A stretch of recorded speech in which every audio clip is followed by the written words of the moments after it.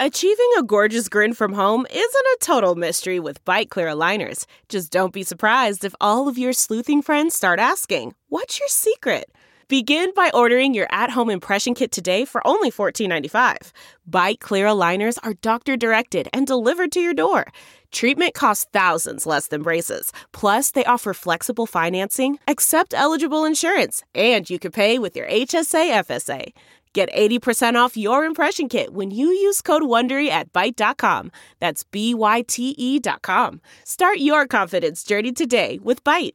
Angie's List is now Angie, and we've heard a lot of theories about why. I thought it was an eco move. Fewer words, less paper. No, it was so you could say it faster. No, it's to be more iconic. Must be a tech thing. But those aren't quite right. It's because now you can compare upfront prices, book a service instantly, and even get your project handled from start to finish. Sounds easy. It is, and it makes us so much more than just a list. Get started at Angie.com. That's ANGI, or download the app today. The following podcast is a Dear Media production.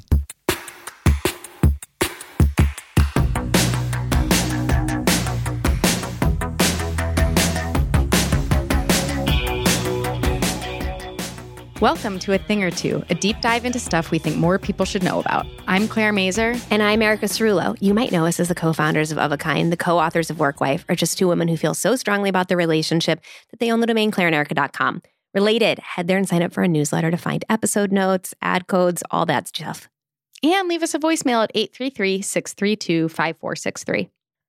Okay, so today's episode's kind of a hard one. Mm-hmm. So I think we talked on a recent episode that a pal of ours, an incredibly talented, prolific, charming, wonderful artist named Jason Polan passed away.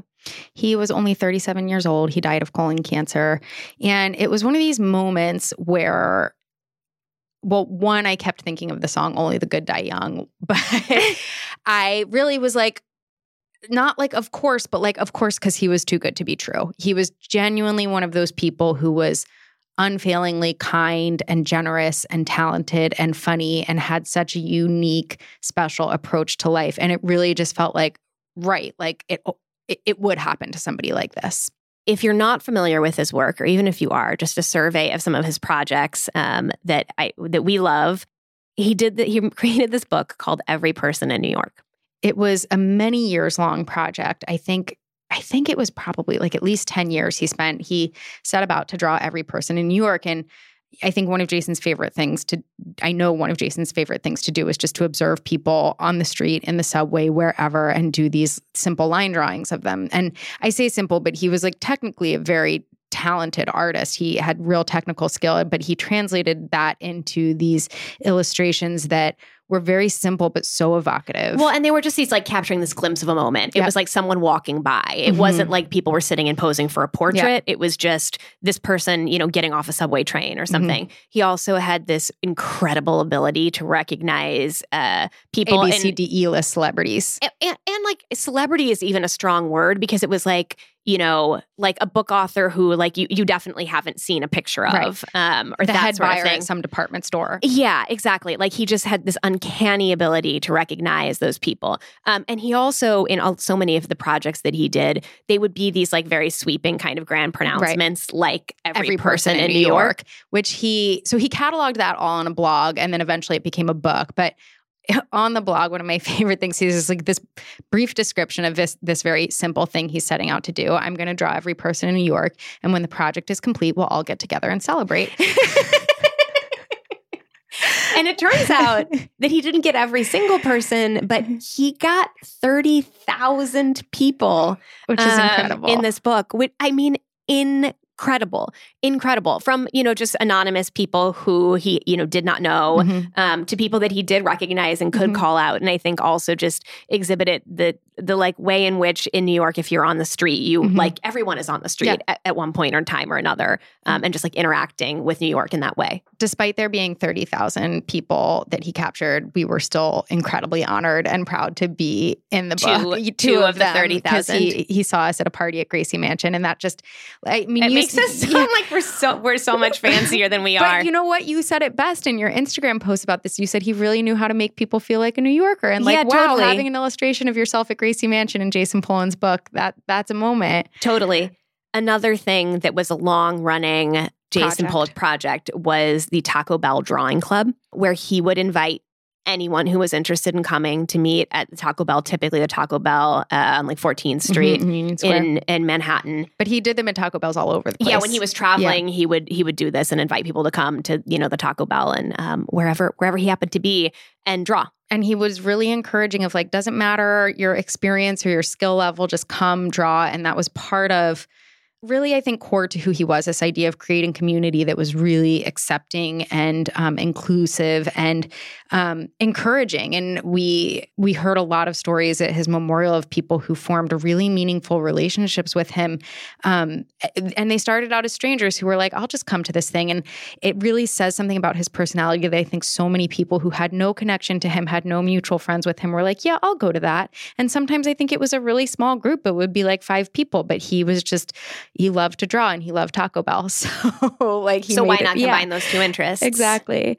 He also did a lot of really cool sort of, I don't want to call them bigger scale, but definitely better paying projects. Yeah. That I think really meant a lot to him. One being a Marvel Comics cover, which was not that long before he died. And I think it was really wonderful for him to be able to have that achievement. And then he did a lot of really big brand collaborations. So Nike, Warby Parker, Uniqlo, Levi's, Saludos, Baggu. So part of what was so magical about Jason as an artist is that he was a really wonderful artist who got, in certain instances, got paid a lot of money for what he did, but his artwork was very accessible to you as a consumer. Like in the form of a Baggu bag, in the form of a Uniqlo t-shirt. He was not about making his art the most expensive, the most inaccessible. He figured out how to make a good living doing what he was doing, but he wanted everybody to have his art, whether that meant you could buy it at Uniqlo or he would mail it to you or just give it to you or sell it to you for $1, which he did a lot of. Yeah. We were very lucky to be able to experience the just sob fest, joy-filled event that was his memorial. His memorial in New York. In New York. Yeah, sorry, in New York. And someone compared his work to Keith Haring in the way that it speaks to like a small child who, is not judging art in that way at all, and is thrilled to wear something on a T-shirt, to a collector. Yeah, and to Jerry Saltz and like these art critics who had real respect for what he did. So he was from Michigan, and his funeral was there, and someone bound together all of the eulogies, and there were these recurring themes throughout reading them, one of which was how incredibly generous he was with his time, with his artwork, how often he would give it away. And the other one that came up was that he was so kind, and that other people were kind was so important to him. Yeah. And I think like 90% of the people who spoke about him referenced the fact that he would call them sometimes upset because he had witnessed somebody being unkind and it did not compute for him and he could not understand why someone would go through the world like that. Right, exactly. Which was an incredible reminder for me as someone who can be unkind, who can get frustrated and angry and like, I think we can all get frustrated and angry, but I mean, I think it's just choosing how to convey those things. Yeah, it's been choosing what to put out there. Yeah, it's been, if there's anything positive to get out of somebody dying, I think trying to go about the world thinking like, how would you act if Jason Polan was here right now has been a helpful way to think. I mean, I do think that, his death coincided with Kobe Bryant's death. It was right at that same week. And I think for us, it just surfaced a lot of thoughts around public grief and how to grieve people that you either don't know or don't have, that you're not so close with, or having to just feel like it is like out there in like a social media way, which I think is really complicated and really interesting and a really like remarkable and challenging thing to do. Agreed. I don't know. I have a really hard time expressing these things online in a way where I like want to share, but then also don't really know how to, or don't like, I don't know, like feel like want to feel vulnerable and want to feel like I'm sharing something that's important, but also don't want to feel like I'm just like part of this like social media economy. I don't know. It's really hard. I feel very similarly. And I'm not someone who, like I've never shared about like, Robin Williams. Yeah, right. Like I've never posted about Robin Williams dying or something. Totally. And same. I haven't really ever felt personally affected by a celebrity death. I'm sure there will be ones that will happen where I will. I think the one that most sort of like really hurt was Kate Spade and took me by surprise. Yes. And when Jason died, I felt similarly like, I'm so upset about this. I do feel obviously personally affected by this. And yet, like, what is the purpose or who does it serve for me to talk about this in a public way, specifically on Instagram? And with him, how I thought about it was, this is someone who loved Instagram, who got so much out of his Instagram audience. Instagram is a platform. Well, just like engaging with people there. He loved it. He loved it. And he loved the comments. He loved like experimenting with it as a platform. I mean, read some of the captions. Yeah. Spend an hour. Spend one of the hours you're already spending on Instagram and read some of Jason Polan's captions. Your life will be better for it. And I just knew that that it would mean something to him and it would mean something to his friends and his fans to see pieces of art that hadn't necessarily been shared before, to hear stories about him. And I knew it was satisfying for me to look through all of those. Yeah. No, I agree. Yeah. No, I totally agree. And this is something I felt compelled to share about, but I think it is just something that I continue to navigate. I agree completely. Like, how do we talk about hard things here? Completely. And I definitely paused before sharing about him on the internet for that reason. I was like, I don't know what the right way is. But one of the other like nice but obviously bittersweet things about Jason's death has been that I think he has been remembered in ways that would have made him really happy, from outpourings of love on the internet to the world's biggest drawing club, which was a partnership between Uniqlo and MoMA, where they handed out drawing materials and encouraged people to draw at the MoMA, which was one of his favorite things to do. At his memorial service, they handed out pre-stamped postcards along with a copy of one of Jason's most charming pieces of artwork, which was that Jason placed an ad in the New Yorker for the post office because like paid for like $1,200 $1,200 or something. Yeah. I think it was $1,700. Yeah, sounds right.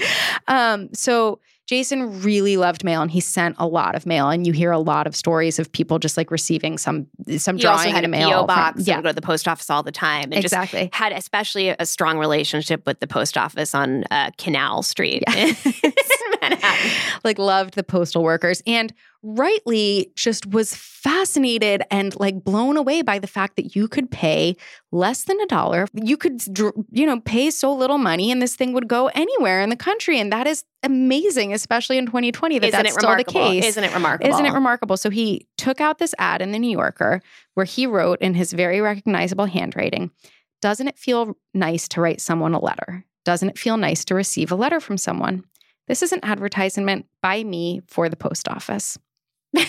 I mean, it's like, doesn't get more charming than that, and it doesn't get more Jason than that. Oh my gosh. So we wanted to re-air an interview we did with him on the podcast back in February 6, 2017. We're just airing a sort of condensed version. And I think that something that I think comes up a lot in situations like this is he's the sort of person, it's a sort of experience that makes you think like, oh my God, I need to be making the most of every day and I need to be doing better. While yes, that is all true, it feels like so much pressure. Yeah. But I think he is someone who just fully lived his life in the most authentic to him way and did not work within structures that did not work for him. Absolutely. It was the first thing you said when we found out that he was sick, and you were absolutely right. As devastating as it is, and he definitely wasn't done living, it was so comforting to know that he had lived in a way that was true to himself and what he wanted. He figured out how to make that work. So we are hoping in re-airing some of this that we can pick up some of those little nuggets that just kind of like represent how to do those things and like the tiny little ways of just being nice and doing small things for people and all of that. And yeah, hopefully you do the same.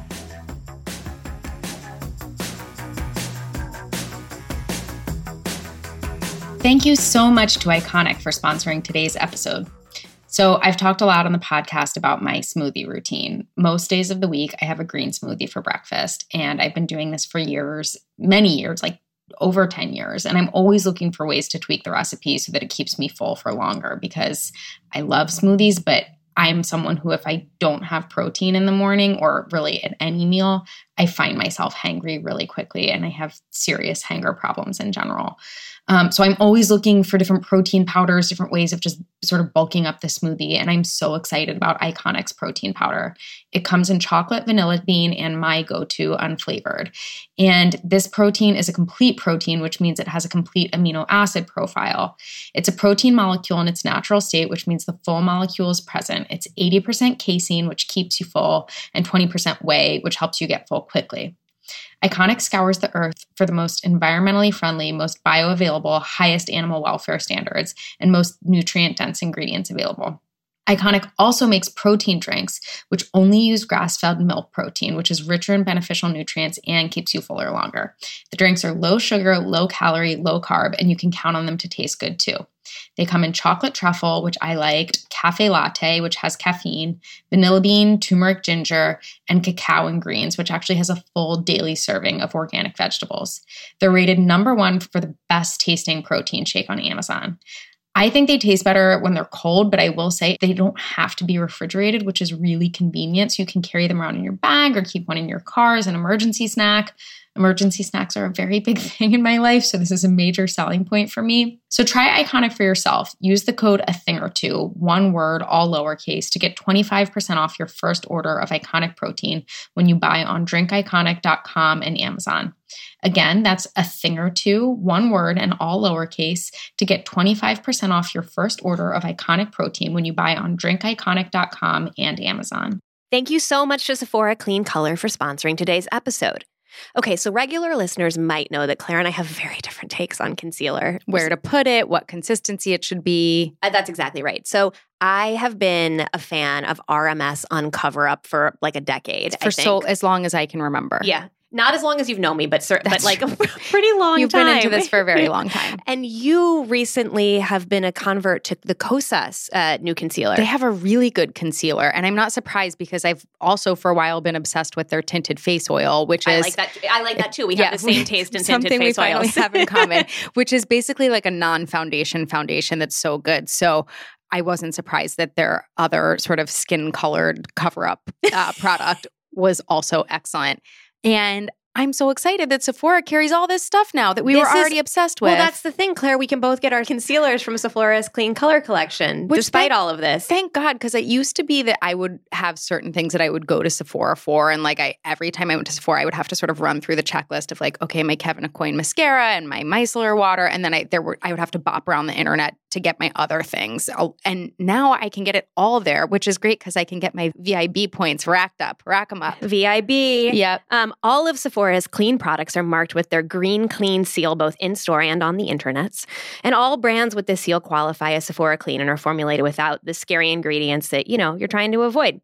Sephora is clearly very, very committed to all of this and not making any sacrifices when it comes to the seal. They're adding new brands all the time. Check out that Kosas. Check out that RMS. Check out that Ilia.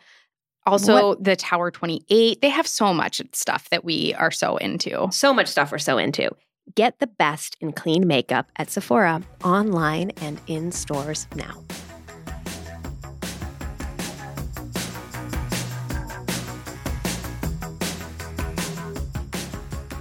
We are here with Jason Polan. Well, is it Polan or Polan? Polan. Let's get that the record straight. Yeah. Jason Polan. Jason Polan. You got it. He's an artist who has been published just about everywhere, but a few places. The New Yorker, the New York Times, McSweeney's, New York Magazine. And he is also the author of the book, Every Person in New York. What else do you want people to know about you?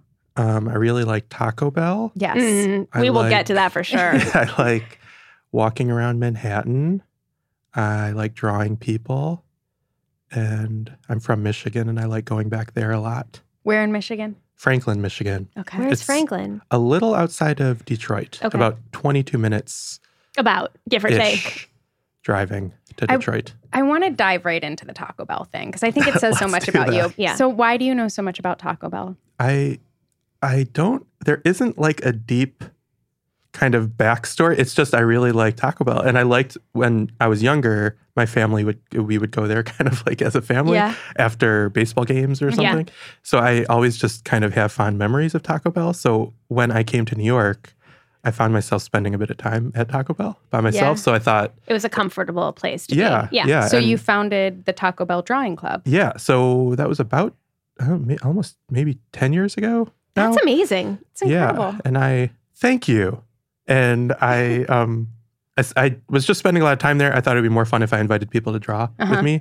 And so now there's over maybe 350 members around the world and country. But usually it's just me still sitting there by myself. Okay, but if people want to become members of the Taco Bell Drawing Club, how did they find out where and when the next only meeting is? rule is you have to draw in a Taco Bell to become a member. It doesn't have to be with me. And there are no initiation fees. Well, yeah, no, there's not. But I'm Starting tomorrow, maybe. $1.50 yearly dues. So it doesn't have to be with me, but you can let me know. You can email me and I'll send you a membership card. Okay, great. I make laminated membership cards and I write people's names on them. Okay. Yes. What was did I answer the question? Yeah, which was why do you know so much about Taco Bell? I was like setting it. you up to tell us all about the Taco Bell The Drawing Club. Yeah. I think that it has been something that has really helped people like in New York to find social gatherings, right? I don't know. I found that a lot of my friends I've met through Taco Bell just because I'll like be there for a certain amount of time. So people will come.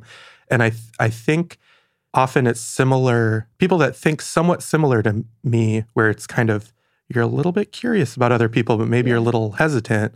So hopefully I make it a not very aggressive way of meeting new people. It's not like you're setting yourself up in the lobby of the Ritz and being like, come on by.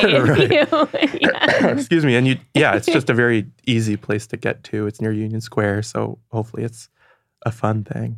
Do you always order food or do you sometimes just... I always order food, but I don't make other people order food. What's your go-to order? I switch it up every time. Oh, okay. But my joke with Taco Bell is they really just have two items. It's hard shell things and soft shell things. So it's just what you want to put in those things. Yeah. But I think my favorite item is a hard shell taco, the basic one. Okay. Classic. When you're at Taco Bell, what are you drawing? All different things. I'll usually draw the people around me, but I find that people draw a lot of burritos and tacos who come to the drawing club, and they also draw superheroes. There's a lot of Batmans that get drawn. All different things. Yeah, it's pretty open and loose. But you're really known for your drawings of other people. That's what I do most, I think. What do you love so much about drawing people?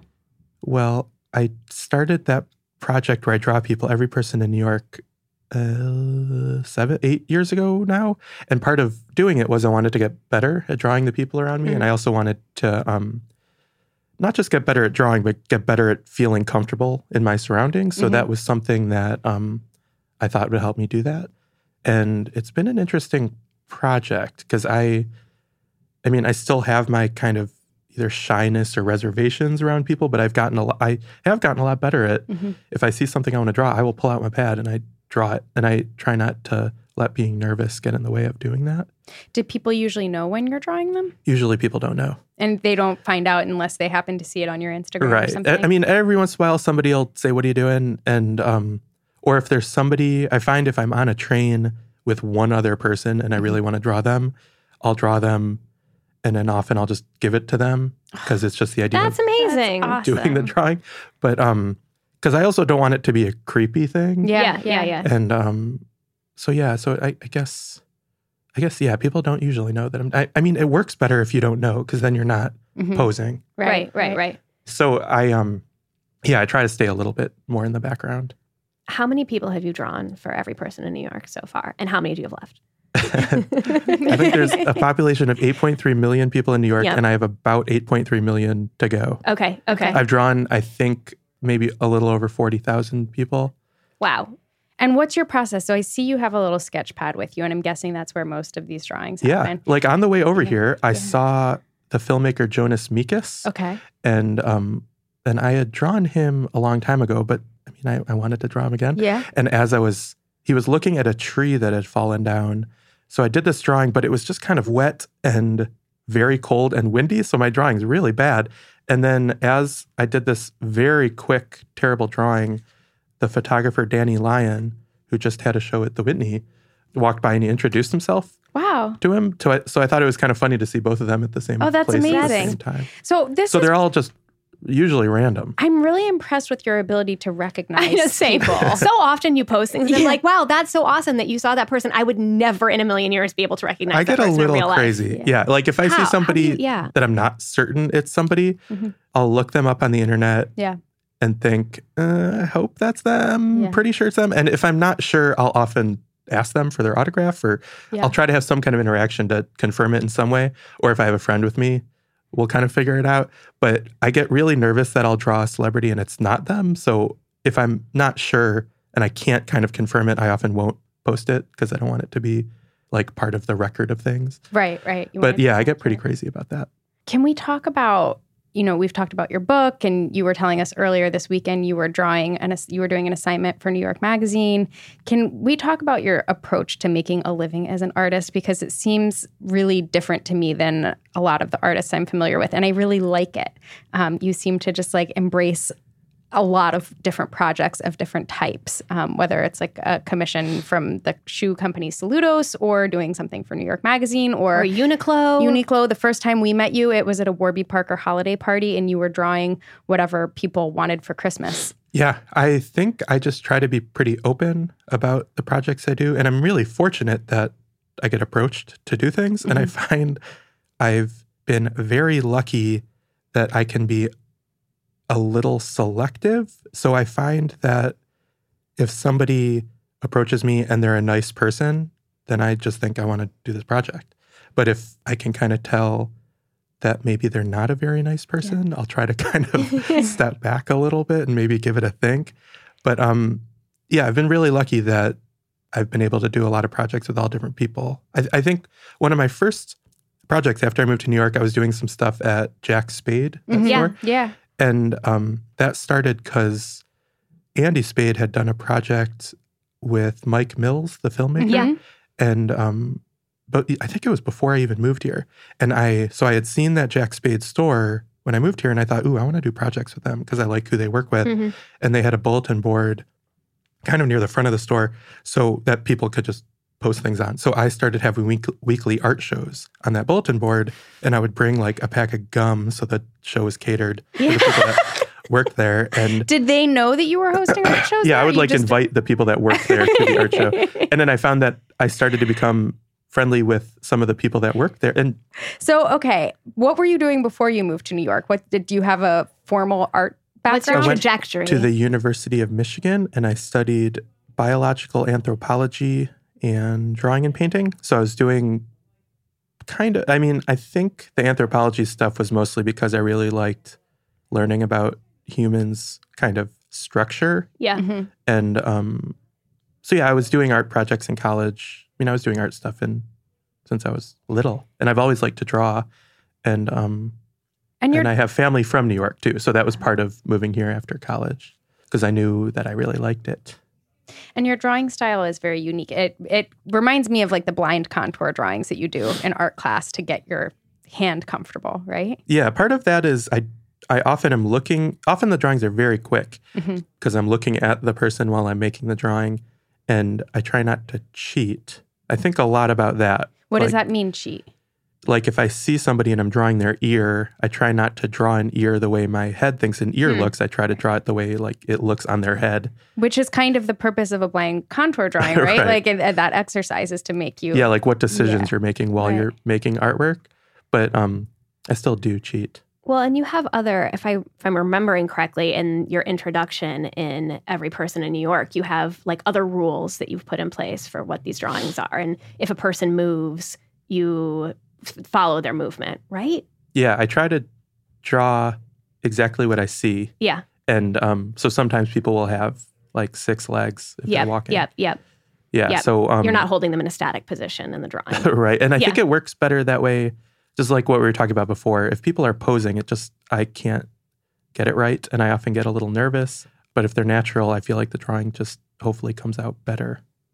Something else we have to talk about that is definitely one of your arts is your Instagram feed. Yes, Holy cow, Jason, your Instagram feed.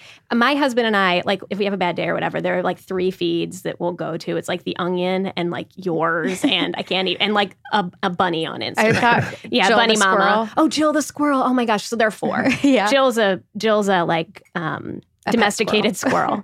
Yeah. She's amazing. Like somebody's pet squirrel? That's right. Yeah. Wow. You'd be interested in her, I think, for sure. But we will like look at your Instagram feed, and it is just so magical and so random, and the captions so are authentic. so long, and it's fantastic. I think a lot about it, and I often worry that I get like too crazy. There are times where I'll write a caption A lot of and the I'll be like, captions oh no, end I with, can't I'm do that. probably going to delete this. Because it's almost like a defense mechanism. Yeah. Like, I hope you don't hold this against me. But they're not overthought in the way like, a really like quippy, perfectly punny caption is. You really like it's just actually your thoughts. It's Yeah. much more stream of consciousness than all that. Definitely. Yeah. Yeah, I mean, often I'll see something, often it'll be an interaction with somebody and I'll think, what am I not doing right in this situation? Or why is this a weird situation? Or how can I make this better? Or like, I'm often worried I'm making some kind of faux pas, I guess. Yeah. So it's kind of like my mind working through that and hoping that maybe other people have had similar situations, that we can kind of be in this together kind of mentality. It seems to work in that way, judging by the comments that you get. I mean, the other side, I get a little worried that sometimes, I mean, the internet is just weird. And I think sometimes people think they know me and then they'll meet me and I won't be as exciting to them as they think I should be. And I can kind of feel this. Like sometimes people... You're worried you're like a letdown. Right, yeah. And I'm like, what do I not. do to make this a more exciting experience for you? You should jump onto the table. Right, Yeah. then it just gets silly. One of the things about that your Instagram speaks to and the types of jobs you take on is like you're really not precious about your work. And even the fact that you will just give your work out to a stranger on the subway. Yeah. And I feel like there's a new sort of crop of artists who think that way, which is not, it's certainly not old school. It feels like you and Donald Robertson and these people who are just like, I do this thing and I just want to give it away and get it out in the world. And sometimes I'll get paid a lot for it and sometimes I won't. But there's not like a scarcity thing that you're trying to build up the value of your work in that way. Yeah. I mean, I think about, I don't know, people like Keith Haring, where it seems like very available. Yeah. And I really like that idea. That's but a great source of inspiration. I see the connection between your work. But I also, I mean, I take everything very seriously. And I think that's, I take it very seriously. So it's this maybe a little elaborate, but I try to take things very seriously so people don't have to take it seriously sometimes. Like I try to think of the variables where I can make something pretty elaborate in my head to break it down and simplify it. So it's just like, oh, this is something that I can look at and feel pleasure. And don't quite know what I'm getting at here. I mean, I like that that's kind of how you see it. Yeah. Yeah. I mean, I take your work really seriously. Like, I still have that personal assistant that you drew for me at Warby with Parker. the legs. Yeah, exactly. And that's what Claire wanted for Christmas that year, by the way. A personal assistant. I think you wanted to get organized. Wasn't that the thing? You're like, no, I I organized. specifically requested a personal assistant. And then I dodged the drawing of the person by, that was such a weird boxes. She has boxes all the way up her head. Yeah. You just see her legs. Speaking of favorite art projects, what's your dream art project? I did a project with Taco Bell, which was kind of exciting. What was it? Why don't I know about this? It was a while ago. Taco Bell corporate, not to get too into it. No, get into it. Get into it. But sometimes when I interact with corporate world people, it's just kind of an enlightening, like, oh, this is how this works.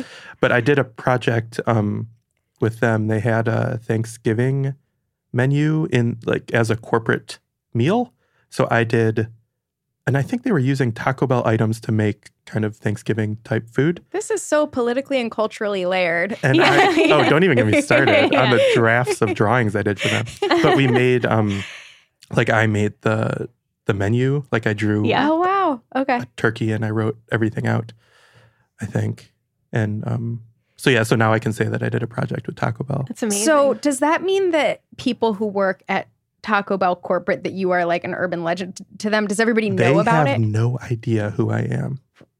So how did you end up drawing the menu for them? Maybe not a public conversation, but everybody I've interacted with there has been totally nice, but it's just kind of been a funny, I think maybe they just think I'm a really big fan of their brand. Okay. Yeah. They don't know that I'm an Which you artist. are a really big fan of their brand. But so how did you I think of Taco Bell Drawing Club kind of as a project. Yeah. Because I like yeah, thinking yeah. of things as projects. Yeah. And And they think that's like your career or something. Yeah, they didn't know how, like, they said, Yeah. so what do you do when I was there at their offices? And I thought, oh, I'm doing this for a long time. How did you end up at their offices, though? They filmed me. I had written an article for Lucky Peach, one of my favorite magazines, Yes, totally. yes. called The Most Beautiful Taco Bell in the World. And it was about this Taco Bell in Pacifica, California, that is just beautiful. It's on a beach.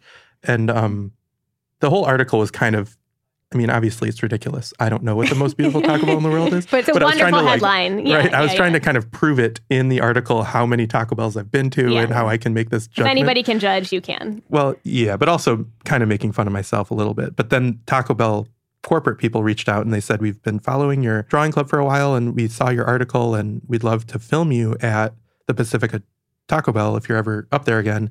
And I was like, okay, cool. So the next time I was out there, because my sister was living in the Bay Area at the time, they flew some people up from LA to film me and my friends drawing at that Taco Bell.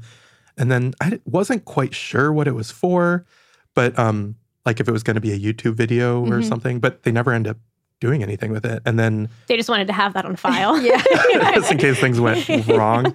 But then they said, if you're ever down in the LA area, we'd love to have you at like the offices. You could do a tour or something. So I went down there. I said, yeah, like tomorrow. Yeah. So I went down there a couple months later and it was just a very weird experience. And because I think my idea of Taco Bell is just these like fun interactions in Taco Bells, not knowing the logistics that go You don't want to into see the strings behind this. Yeah. Yeah. 100%. Yeah. Yeah. So it was just kind of, I mean, everybody was super nice, but it was just confusing for, I think, both sides of the equation. Jason. Okay, so you checked that off your list. Right. Anything? Are you going to Other do a children's book? Goals? I'd love to do a children's I book. think you should do a children's Everyone would book. love for you to do a children's book. Maybe with giraffes or something. Yes. You draw a great giraffe. You Oh, do. thanks. Yeah, I don't know. I have goals that I don't know. I mean, I'm really lucky right now. I'm doing a lot of projects that I'm excited to be doing. So I think just kind of continuing what I'm doing and hopefully bigger, reaching more people type projects. Yeah. Well, thank you for this. You're such a beloved character in our lives and in so many New Yorkers' lives. Yeah. Guys, I hope that was okay. Oh my God, you were so You were good. amazing. Thanks so much I for could coming keep on on. going forever. I feel so lucky to have had you on here. You are an icon, and we are so proud to know you. This has been a production of Dear Media. You can listen to us wherever podcasts are found, like Stitcher, iTunes, and Spotify. If you have ideas for the show or want to advertise, email podcast@claireanderica.com.